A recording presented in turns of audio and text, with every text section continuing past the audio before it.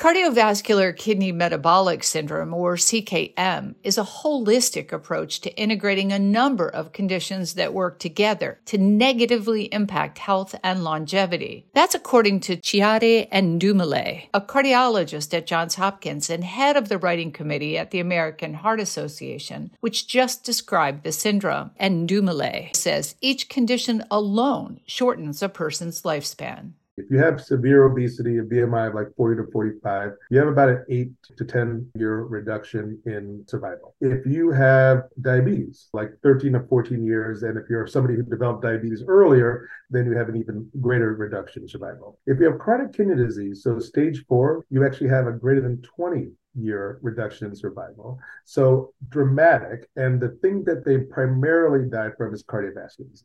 Ndumile says heart and kidney disease together shorten lifespan the most. At Johns Hopkins, I'm Elizabeth Tracey.